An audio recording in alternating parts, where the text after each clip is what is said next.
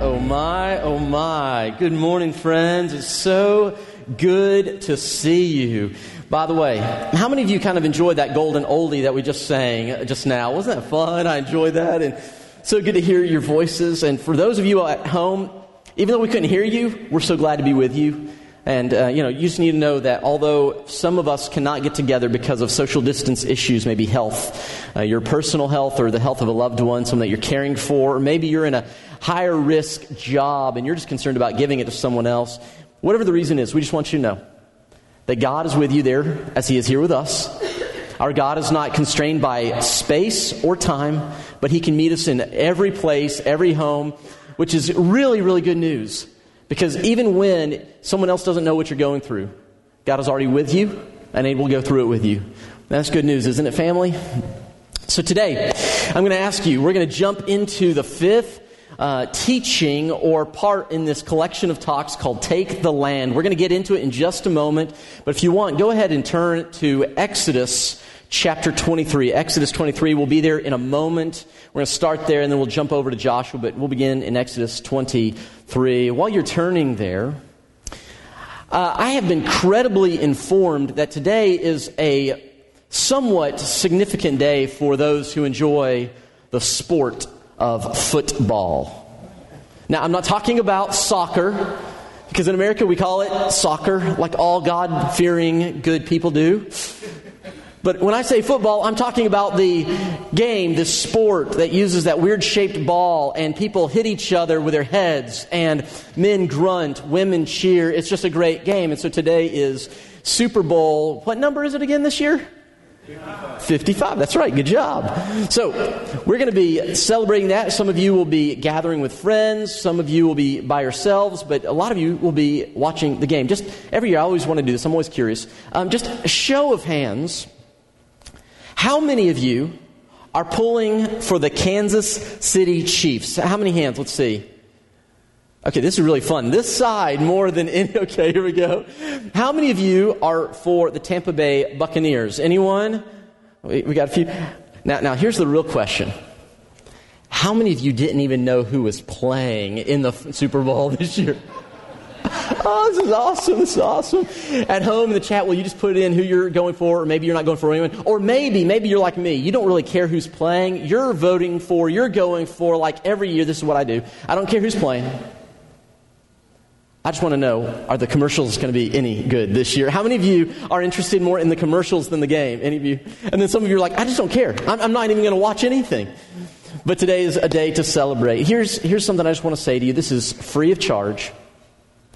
Don't let your praise and worship and celebration of the one who created you, saved you, loves you, who died for you, who rose for you, who lives for you, don't let your praise of Jesus be less than your praise for a team this afternoon, okay? And in fact, let me just expand that for those of you saying, well, that's not a problem. I don't like any of the teams that are playing. Don't let anything receive more praise than Jesus Christ. Because nothing is worthy of your praise to the level that Christ Jesus is worthy of your praise. And so today we're going to talk about something that I believe will help so many of you as you are stepping into the space that God is calling you this year, as you take land. And so if you will, let's begin by looking at this Old Testament passage in Exodus chapter 23. It begins in verse 28 with these words. God speaking, He says, I will send the hornet ahead of you. Now, God's talking to Moses at this time, but He's telling Moses that when God brings His people into the promised land, He will, in advance of Israel's work, He will use various methods to bring about the taking of the land. So He says, I will send the hornet ahead of you and drive out the Hivites, the Canaanites, and the Hittites out of your way. But, key phrase, I will not drive them out in a single year because the land would become desolate and the wild animals too numerous for you. Rather, notice this, little by little. Everyone say, little by little. Ready? Little by little. Rather, little by little, I will drive them out before you until you have increased enough to take possession of the land. I will establish your borders from the Red Sea to the Sea of the Philistines, and from the desert to the river I will hand over to you the people who live in the land, and you will drive them out before you. Now listen, don't make a covenant with them or their gods. Do not let them live in your land, or they will cause you to sin against me, because the worship of their gods will certainly be a snare to you. This is God's word. Today, in our fifth part of this teaching on Take the Land, the title is simply this: Little by Little. Little by little. Let's bow and pray. Father, as we come into this moment, we ask you to give us insight, even if it's simply a little by little. Give us vision for the future. Give us eyes to see what you would want to do through our lives and through this church in this city. And we pray that as we gain the vision you have for us, that we will begin to take little by little steps so that what you envision will take place in this place today. We ask this in Jesus' name, and all those who agreed said, Amen. So, like many of you, one of the things that my parents did, we had different rituals or traditions growing up. We would do different things. So, for instance, we just came through Christmas. Our family has a psychosis around Christmas, all the traditions. Christmas Eve, we always eat oranges. You say, why do we eat oranges? Well, because we also want to hand out or give oranges to the reindeers that night. So we'll eat oranges and we'll set out oranges for the reindeer. We have cookies. We have milk for Santa Claus. We will read 'Twas the Night Before Christmas. And then we will read the Luke 2 account of Jesus' birth. We have a lot of traditions as a family. We have other traditions. We have birthday traditions. We have family mealtime traditions. We have Saturday traditions. We have Sunday traditions. In fact, I remember growing up, one of the traditions we had on Sunday was that we would, for a while, and I hated it, I absolutely hated it, but there was a season that my parents became very convicted that we needed to Sabbath on Sunday, and their understanding of Sabbath was basically this. Here it is. Their understanding of Sabbath was, if it is fun, we don't get to do it. And so I remember for a season, every Sunday, I hated it because we'd get home and it was just like, just chill. It's like, well, can I watch TV? Nope, can't do that. Can I go outside and play with my friends? Nope, can't do that. And I'm so glad they got past that, and so then we could have fun again. But there was one tradition that I remember, and to this day I can still go and I can see the tradition in living color, because every year my dad would take the four of us kids. I'm one of four. I have three sisters. Pray for me. It was a tough childhood. All that estrogen in the house, it was rough. You hear of the Super Bowl. We had the Estradome. It was just, anyway, So me and my, don't email me, I'm joking, but so my sisters and myself, Dad would line us up, and there was a door, their bedroom door, and every year my dad would have us stand and he would mark the height from that past year for each of the four siblings. How many of you mark the height of your kids somewhere, or any of you do that maybe? And it was always an interesting sort of fun thing, because you'd go and you'd get marked on the door. And it was incredible because you kind of look back and you go, wow, I grew this year. And it would be different for each of us, but you'd look and you'd see the mark of growth. But here's the thing about growth. It is so gradual and often so imperceptible that you don't even notice it unless you go back and look where you came from. Are you following me? You need something to look at to say, I did grow. Now, maybe it wasn't very much, but God, by His grace and power, grew me in an area. I took land in a space. Are you following where we're going this morning? Here's why this is so important. A lot of us think of growth, especially spiritual growth, as being these quantum leaps, these massive movements, when the reality is they are often very little by little moments that take us from where we were to where we are to where we will be. And if you miss this, hear me now, if you miss this, when we talk about taking land, what may happen for some of us is you will become discouraged, you become frustrated, and maybe, and I pray to God this doesn't happen, for some of you, you will even give up because you don't see the growth because you are looking with the wrong sort of measuring stick. Most of us, because we live in a microwave world, want microwave Christianity, but that's the wrong measuring tool for growth. And so in this text, what we see is God tells the nation of Israel that He will bring them into the land, but it is going to be little by little. I love the phrase that I've heard from a number of people, whether it's Bill Gates or John Maxwell or Craig Rochelle. They all say about the same thing, but I love this phrase. Most people overestimate what they can do in 1 year, but underestimate what they can do in 10 years. Most people have bigger visions for 1 year than they can accomplish, but they don't realize how much they can do in 10 years. Or 20 years, with little by little steps. So God says, I'm going to drive out the nations before you. I'm going to bring you into a good space, but it will be little by little. It won't just happen in 1 year. And so then the book of Joshua is the chronicle of Israel progressively, slowly taking land over a course of not 1 month, 10 months, 1 year, or 10 years, but many years. In fact, what I love about it is it mimics and mirrors the spiritual life of every person. Here's what I mean by this. Go ahead and put this up. This is the map of Canaan. This is where they were coming in. Now, Israel is on the east side of the Jordan River. The Jordan River, you have the Sea of Galilee up here. By the way, when Jesus comes along, He does His ministry primarily up here, but He'll come down to Jerusalem down here. But this is the Sea of Galilee. This is the Dead Sea, also known as the Salt Sea. But they come up, and they come from south, and they camp right here. This is where Israel began. Now, here's what's interesting. I want you to see, we're going to see both a physical movement, but it is also a spiritual movement as well. It's going to be what you and I go through. Because in Genesis chapter 3, hear me now, in Genesis chapter 3, when the first man and woman sinned, they were expelled from the Garden of Eden. And there's this phrase, they went east.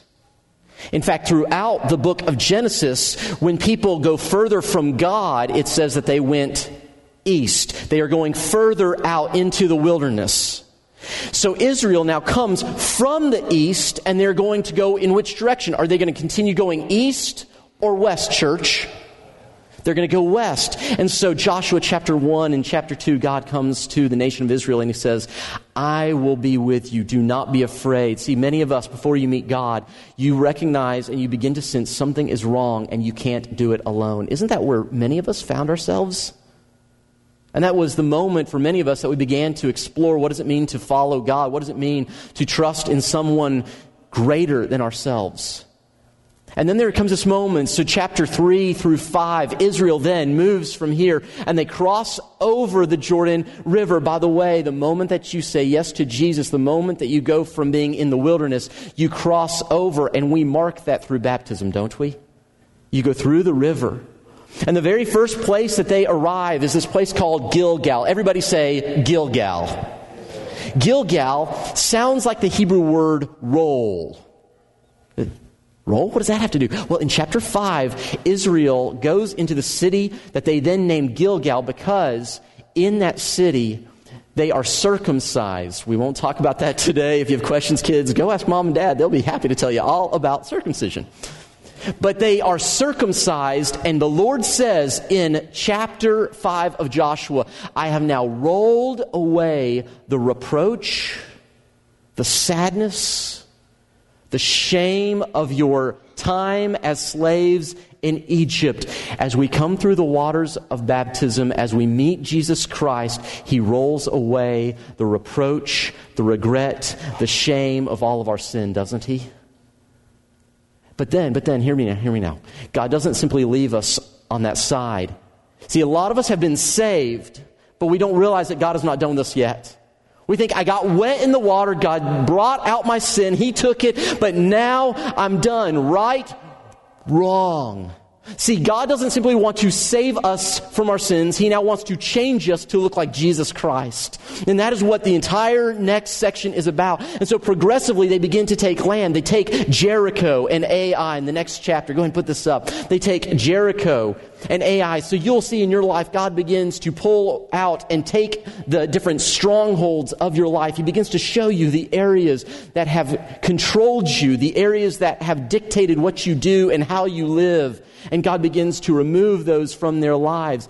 And Israel then cuts a swath across the center, and then they begin a southern campaign. And over the next few chapters, chapter 9 and 10 in particular, they begin to do battle against the southern nations, taking land one after the other after the other. God opens up victory after victory. And then he says, we got to go north. But this doesn't happen overnight, because in chapter 13 of Joshua, it says this. The Lord said to Joshua, by the way, the first verse says that Joshua's really, really old already. So by this point, Joshua is much, much older. They've been at this for a while. And the Lord says to Joshua, you are very old. By the way, don't you love how God doesn't mince words? You're old. And there is still very large areas of land to be taken. Here's what I want you to hear. You will never outgrow God's call to take new land. You are never too old to take new land. Friend, your retirement years are not years to retire from the mission of God.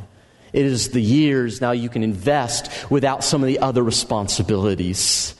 And so he says, it's time. We're not done. We're going to continue to take land. And so then they begin moving north. And from chapter 11 through 22, they begin to take the northern sections, and they go back east and they take land. The 12 tribes begin to receive their land. But listen, it's not over even at the end of 22, because there are a lot of skirmishes still be had. Notice that Philistia is still needing to be taken. There are places, Hebron, if you read chapter, I believe, 14, there's a man named Caleb who is 85 years old. And he says, God promised me that land. Give it to me. I'm going to go take it.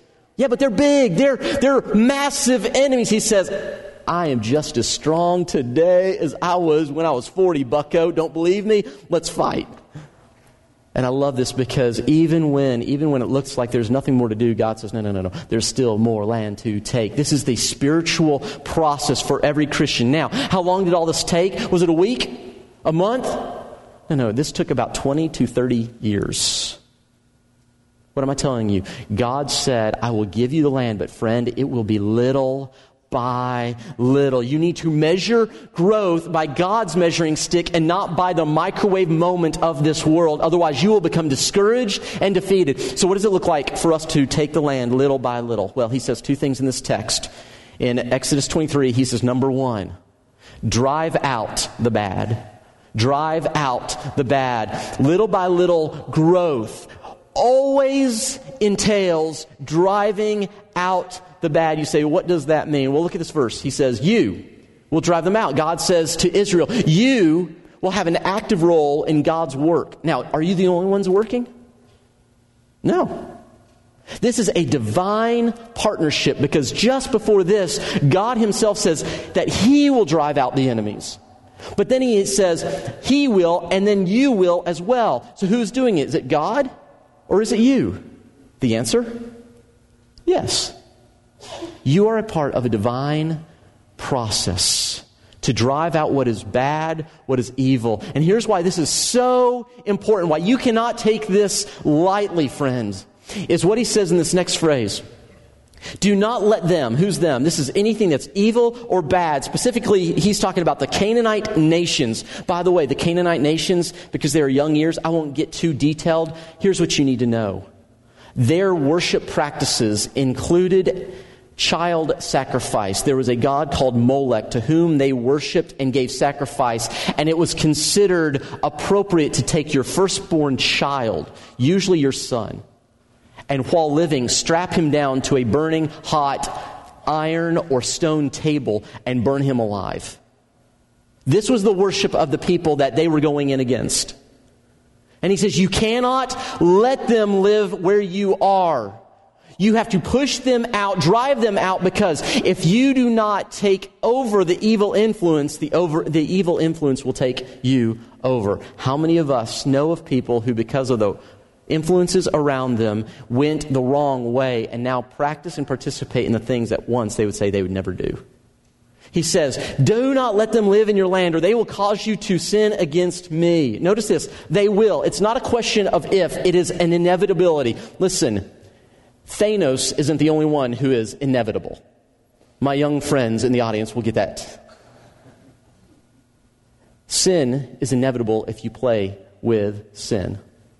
He says they will cause it. Because the worship of their gods will certainly be a snare to you. It's not an option. It's not a possibility. It's an inevitability. So the first thing he says is you have got to drive out the bad. You cannot play with what is wrong. Now, a question that always comes up when we talk about Joshua, and I told you we'd get here, is the question of how could a good God call for the wholesale extermination of thousands and thousands of people living in a particular place. And I know, friends, I have a couple right now that I could tell you who have walked away from the Christian faith because of this question. They read Joshua and they see it as a bloody book and they can't imagine a good God sanctioning this. So what are we to do with this? Well, the first thing I would tell you is God takes seriously the sin that is around us and in us. You understand that the cost, the price for sin being dealt with was death, correct? It was not my death or yours, but it is the death of one. His name is Jesus Christ. God takes very seriously sin. But hear me, God is also a God of grace, is He not? Let me just give you one thing. Write this down. In Genesis chapter 15, God, this is 400 plus years earlier, God shows up to a man named Abraham and He says this. I want you to see this.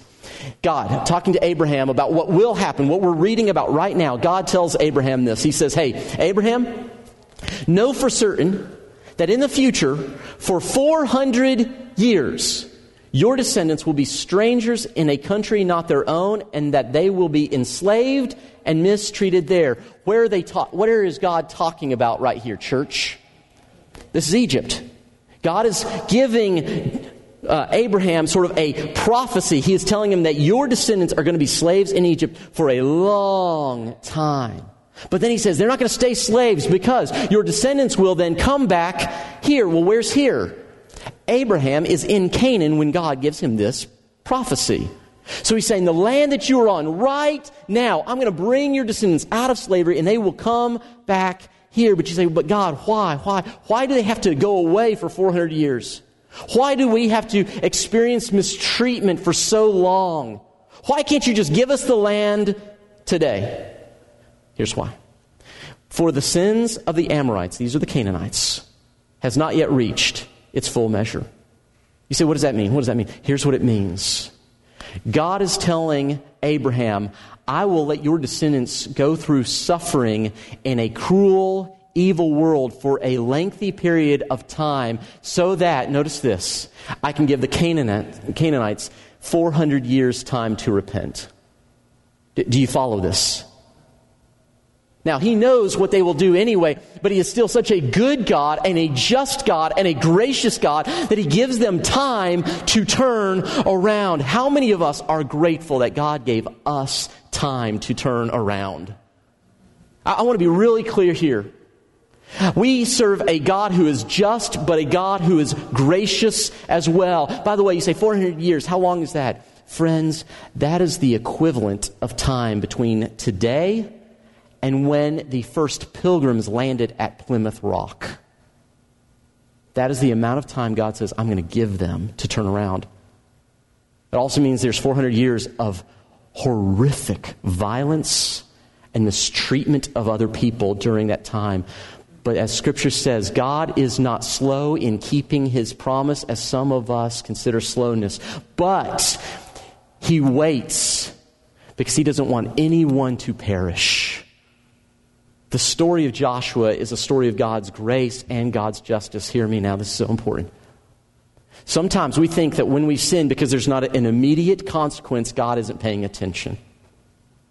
The distance, though, between my sin and God's judgment, that gap is what we call grace. It is the season, it's the time to turn around. This means if you want to take land little by little, it means that you push out what is dark, what is bad, what is evil, personally and in your family and in your community. That God's call for you and me, if we want to see new land taken, it has to include pushing, driving, getting rid of all that is evil. Otherwise, if you do not push out the evil influences will take you. This is the first thing. So friend, I just want to ask you, what in your life do you need to push out? What darkness does God say you need to drive it out? Notice it's not just kind of let it go. He says you actively get rid of it. I know in a room this size and with our viewing audience as well that there are some, let me give you an example, there are some in here who you have invited something wicked into your life through the internet, and God's word to you is not, hey, just, maybe just don't do it, or, no. Drive it out. Some in here are flirting with someone that you're not married to. Drive it out. Some in here and online, you have allowed the bitterness of what someone else has done to take root in your life, and it is strangling you from the inside out. And God's word says you drive it out. But you say, I don't have the ability to. Remember, it is not only you, it is you and God in a divine partnership. So God, help me do this. Number one, if you want to take the land little by little, it begins by driving out the bad. But number two, and this is so important, you don't simply drive out the bad, you develop the good. You don't simply drive out and get rid of something, you develop the good. I love how God says, I'm going to give you land little by little, but I won't give it to you all at once, because if I gave you the whole land, it would become desolate and wild animals would come in and fill the space. See, here's the reality. You and I, if we push something out but don't replace it with something else, life will bring other things in to replace it for us, won't it? But it's only as you and I progressively push out and drive out what's wrong and then cultivate, develop what is good, that God says, oh, you have fully taken hold of that space. I will give you more land. This is in fact what he says in Joshua, or Exodus 23. It says, until you have, notice this, I'll give you more land, until you have increased enough to take possession of land. I will give you more as you increase with what you already have. See, for Josh Diggs, it is far easier to look for what I want and what I don't have instead of developing what God has already given me. Anyone else in here struggle with wanting to develop the land God hasn't yet given? It is so much easier to say, oh, if only I was at this point, then God, then I would be faithful with what you've given me. Then I would take steps. He says, no. You work with what I've already given you. You invest in your marriage today, and I will give you the marriage that you dream of for tomorrow.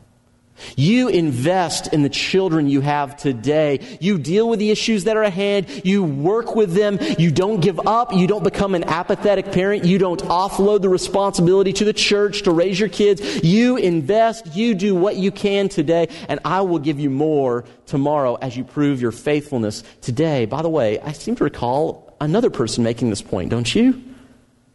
Wasn't it Jesus who made the statement in Luke? Whoever can be trusted with very little can also be trusted with much. Did you understand that God has land for you, but He is going to see if you are a good steward before He gives you more? Are you investing and working with what God has already given you? And if you are, here's the promise. Little by little, you will begin to see God increase your land. So you have that hard conversation with that friend, and little by little, you'll see things change. You have that moment of clarity where you say, I'm not going to pursue this relationship anymore because it's not holy, it's not honoring. And little by little, God will change where you are. If you will lean into what God is doing, develop what He's already given you, little by little, He will give you more and more and more. But it will not happen overnight. It will happen over time. Little by little, you drive out the bad. You develop the good. And God's going to do amazing things. Friends, I want to tell you why this is so important to me and why this is so important to you. See, God doesn't simply promise to give you individually more land. He is promising His church, of which Clear Creek is only a little part. We're not the whole church, you know that, right? God's church is a lot bigger than just those of us in this room. Isn't that good news, by the way? That you and I, we're not alone. We're sitting in a city full of Christ followers, and I'm so glad that we are.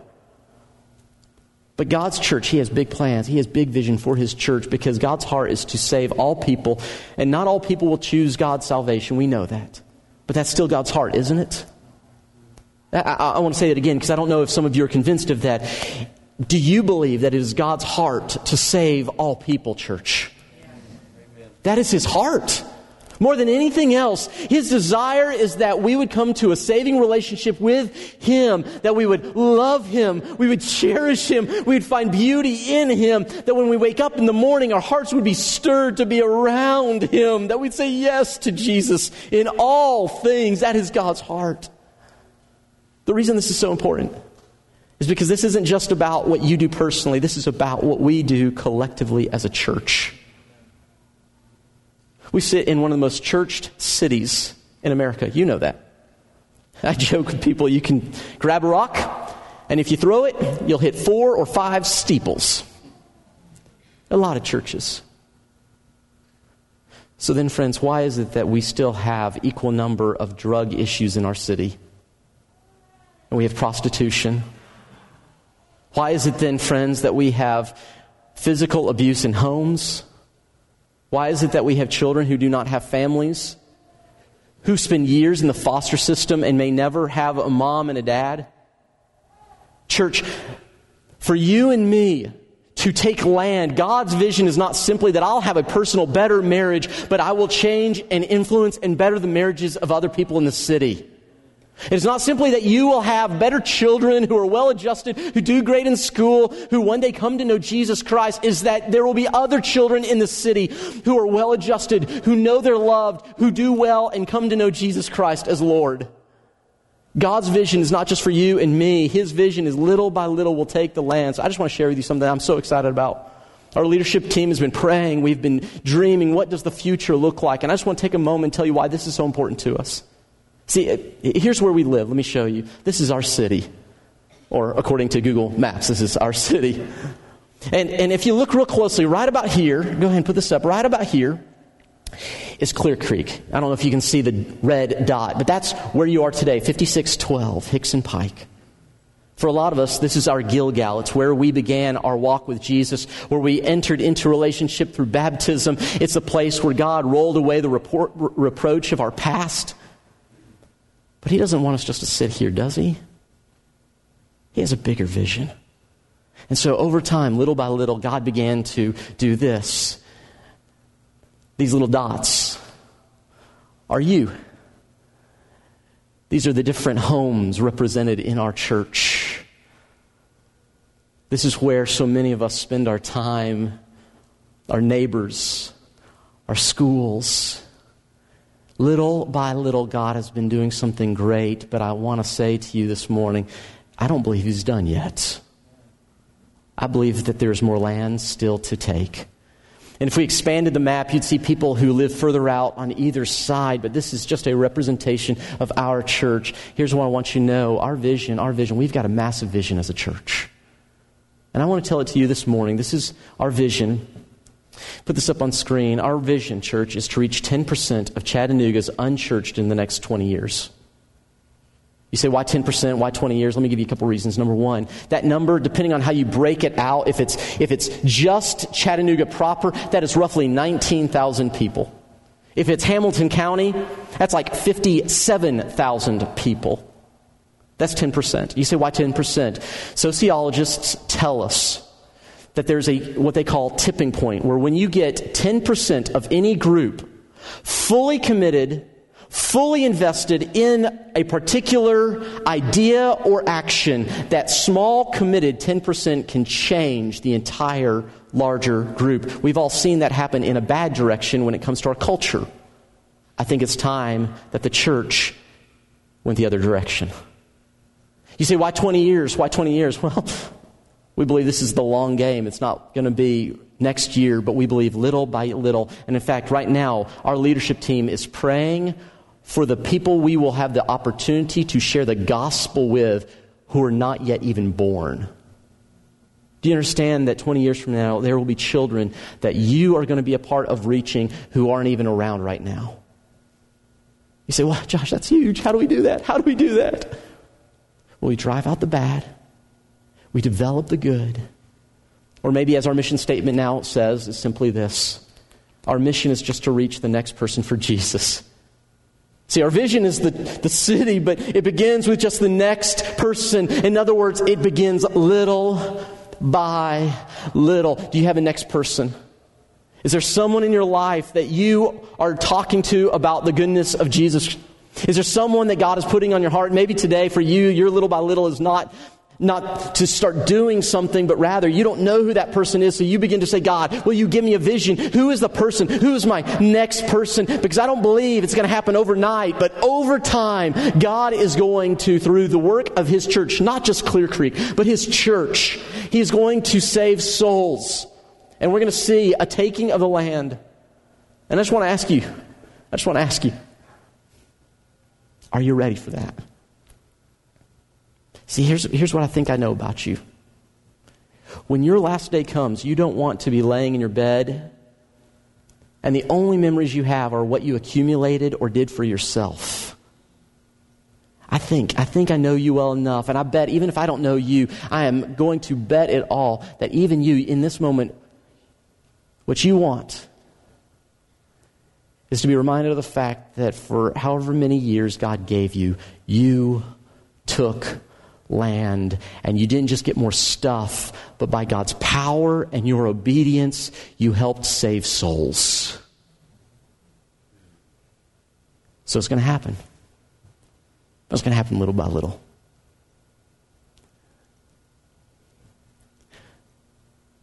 What do you need to do today? For some in this room, your little by little step is you need to say yes to Jesus in baptism. You need to cross the Jordan and enter the story. For some, you've already entered and you have received the forgiveness of sins, but your next step is you need to begin to address the Jerichos in your life, the strongholds. You need to ask God for His power to free you from those things. You're saved, but you need to be living saved. And maybe for others, you go, no, my next step is I've just gotten so comfortable in Gilgal where we all gather and circle up and say, look how great God is. But it's time to take some land. You need to have a conversation with a friend. You need to say to that coworker, I'm a Christ follower. Can I tell you about my love for Jesus? What is your next step? Because as you do, little by little, God's going to do amazing things.